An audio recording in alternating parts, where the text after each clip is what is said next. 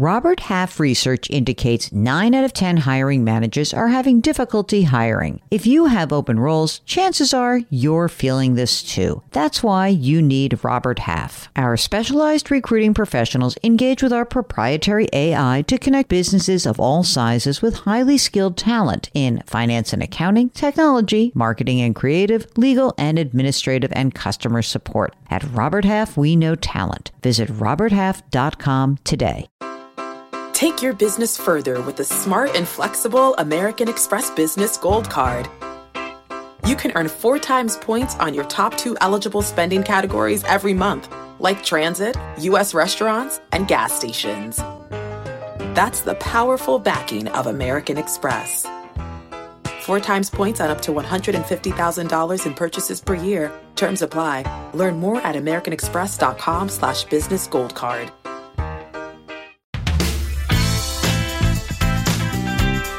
Welcome to the Jill on Money Show. It's Saturday, February 11th, and we are here taking financial questions out of your head and putting those questions into actionable responses. That's what I'm hoping for. I'm hoping that whatever has got you maybe losing sleep, worrying, or maybe suffering from overconfidence, maybe not the lack of confidence, whatever it is that's bubbling around, we'd love to help you out. All you need to do is go to JillOnMoney.com, click on the Contact Us button, and then you just write out your note. And if you would like to come on the air live, all you do is check the box. If you do that, Mark does everything else. So today we are talking to Michael from Minneapolis. I'm just curious about my situation in terms of I retired a couple of years ago. I'm just curious about a withdrawal strategy, I think, more than anything. In terms of that adjustment to go from, having a steady income, a good income, to now just living off investments. I have very little income coming in currently. Okay, so tell me, how old are you, Michael? So I just turned 50. Congratulations. Thank you. You are now officially old. No, I was going to say you're officially in the high wisdom category. Okay, so tell me, how much money did you save up in anticipation for this? What do you have right now? So I'm currently at a net worth about $830,000. Fantastic.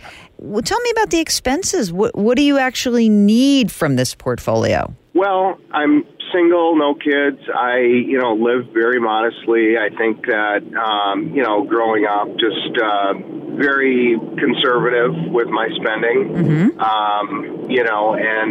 just, I live very lean, very modestly. And so there aren't a lot of expenses, but I've got an addiction to travel. That's probably my biggest expense, I would say. Okay.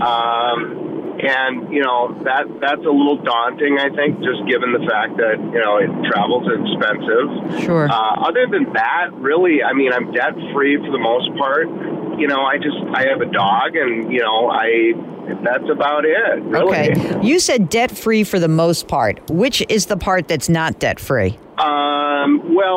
This is the situation is that, I'm using credit cards now for my expenses without having a dedicated withdrawal strategy. So that's really my intention here over the next few weeks, to sit down with somebody and talk about what makes the most sense to actually, if I calculate my expenses based on, kind of the 4% rule, I'm right there. You can do it. And so I can do it. Right.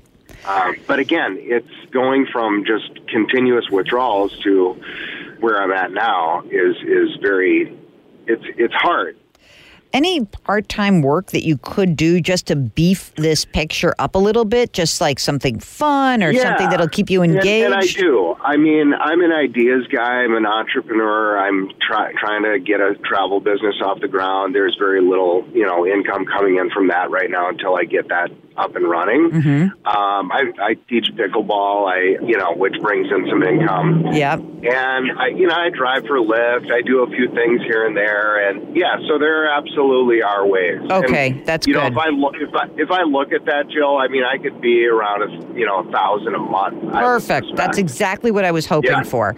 I actually wrote that down. I wrote down expenses, $2,000 a month, and then I wrote down $1K a month. So if you could essentially create some, $1,000 a month of income. Of course, you have to pay tax on that. And then you now are pulling your withdrawals back to, another $1,000 instead of $2,000 a month from the $830. I sure would like it if it were just $1,000 a month and you were just hustling to get the other $1,000. Or if you found yourself traveling and it cost like 1 year instead of being a really smart, frugal traveler, you splurged a little bit, that it wouldn't blow through your budget.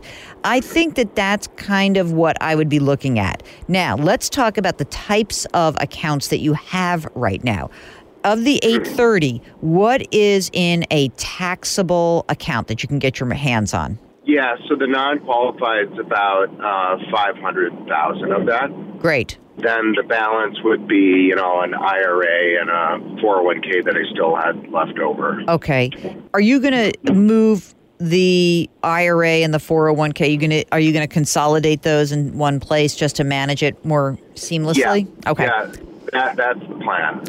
And sorry, I should have said Roth IRA is what I meant instead of 401k. Okay. Sorry. So wait a minute. So of the IRA, 401k, Roth IRA, how much is in money that has not yet been taxed? That's about 30% of the 830 that I mentioned. Okay. Because obviously when you're not making a lot of money, now could be a very good time to convert some of this money into a Roth, which I think would be great for you. The general trend that I would look at is that if you are going to, ideally in the next 10 years, have converted all of your money from tax deferred into Roth money, that would be great. It's going to eat up some of your taxable account, but I think it's still worth doing. And then you would be pulling first from the taxable account, and I would always have the $25,000, $30,000, I'd always have some money in cash. You need to have that money sitting there for you, and that you would replenish that account, maybe once or twice a year. Try to really adhere to pulling $1,000 a month out of the total rather than $2,000, because I think you're so young. I mean, you could live for 40 more years.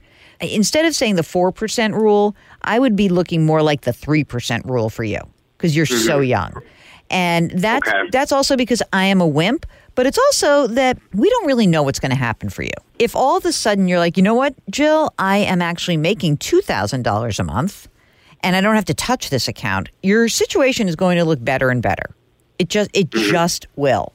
So I think that anything you can do to drive some income and then think about using the taxable account to first fund, until, probably pretty much for the next 10 years to be that's where you're tapping. I think that makes most sense. Okay. All right. Good. Now don't blow it. The withdrawal should be from cash. Is that right? Yes, absolutely. Okay. And then you may want to rebalance once, twice a year so that you always have enough money in cash to do the things you want to do.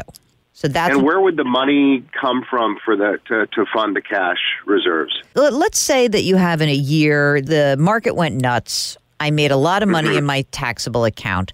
In rebalancing, what's the goal of rebalancing? You take the money that has gone up and taken you out of your balance, right? Your allocation gets out of whack. You're tilted more towards stocks. You take that money and you say, okay, some part of it has to go to cash because I always have to have my, 30 grand in cash. Some of it has to go in bonds, and then you reinvest in the areas that have lagged.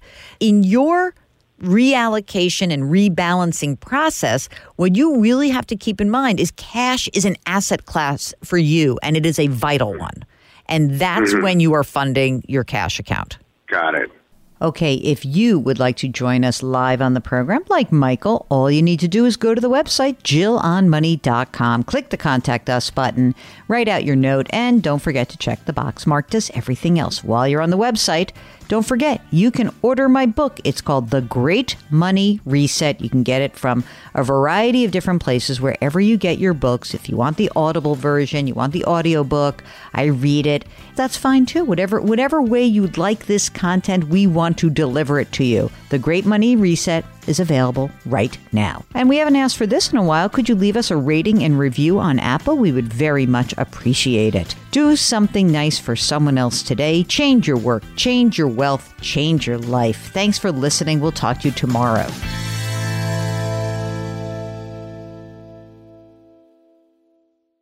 Do you know a high schooler who is a natural leader and loves to give back to their community? The Leukemia and Lymphoma Society's Student Visionaries of the Year program might be the perfect opportunity.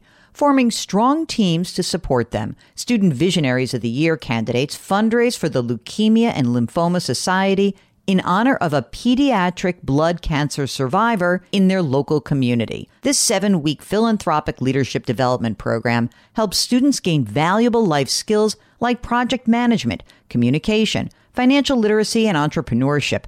Not to mention, it looks great on college applications. But most importantly, it's a chance for students to engage in meaningful work within their community and make a real impact on the lives of blood cancer patients and their families. Learn more about Student Visionaries of the Year or nominate a student at lls.org/students. That's lls.org/students.